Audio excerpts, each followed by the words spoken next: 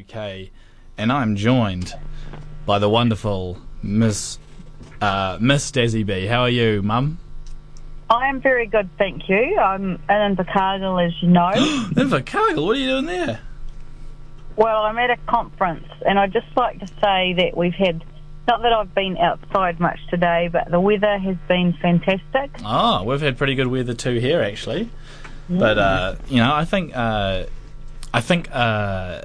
Invercargill gets a pretty bad rap for being, the crappiest place in New Zealand in terms of weather and people, but I think it really gets a bad rap, don't you? I do. Is it on that website? You mean Crap Towns of New Zealand? Yeah. I don't... Well, I don't actually think that's the title, but... No, it's not. I'm doing it for you. Thank you, David.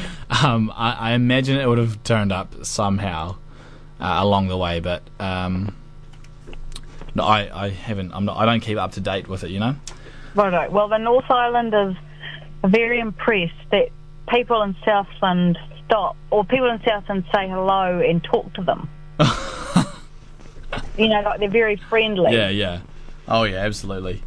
Absolutely. When I was in Invercargill last, there was all these protesters with signs, and it was something to do with shutting down an aluminium smelter, I think.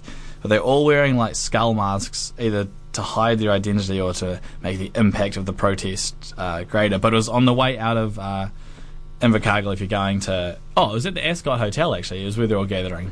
Oh. Yeah, is there still signs of that? I wasn't really sure what it was about. We'd never really followed it up. Well, I didn't see... I actually drove past there just before, and I didn't see any protesters. Nah. The cemetery was on one side of the road, and that was pretty quiet there. And, yeah. Well, they say about that cemetery? Yeah. It's the dead centre of town. I know, I've heard that before, yeah. Oh, you've heard that one before? Yes. Is it just as funny as the first time? I'll take your silence as a yes. I think it was very funny the first time, but yeah. So are you enjoying the conference? It's amazing. It's been amazing guest speakers. Oh, well, would I know any of them? Yes, maybe. Ian Taylor, Ian Taylor, Taylor Made Productions, we're doing all the graphics for the America's Cup and... Ah, yes. That was amazing. And we had this guy today who's a Māori man who talked about what he's done in terms of helping students, have a better future. He was incredible. I actually cried. Oh, no. I know. And I felt like crying when Ian Taylor was talking. And there's been Lucy Cruikshank, who's a youngish woman who has won a Nutfield scholarship in the past and is on a number of boards. She's pretty amazing. And who else? Oh, just other... The Tim Shadbolt spoke and told us about all these mistakes the Invercargill City Council have made. Do you know Tim... He was wearing his mayoral robes and... Oh, he would too. Well, you would too if you were the mayor, I think. Do you know Tim Shadbolt wrote a book once called... He did. It was... he did. Yes, I know the name of it too. What was it? It was called Bullshit and Jelly Beans. Oh, no. Boy, I don't know about that book. He wrote another book called Concrete, about how to lay concrete. Well, when he became the mayor of Waitakere, I think it was, yes, he pulled his... I don't know which way he did it, but I think he pulled his concrete truck with the mayoral car down the street. Oh, that'll get your votes. That'll get your votes. Well, that was once he was in. Oh, wow. Well, you've got to keep the people happy if you want to stay in office. So he's been the mayor of Invercargill for 30 years, he said. He has been the mayor of Invercargill for longer than I've been alive. Well, there you go. There you go. Life in perspective. Anything is possible. Yeah. So, Jake Henderson can be very proud of him. Yeah. He's a great stand-up comedian. Is he? Oh, okay. I'm not sure I think part of his comedy is probably his method of delivery. He's got a very laid back. Oh, and then the stadium fell down.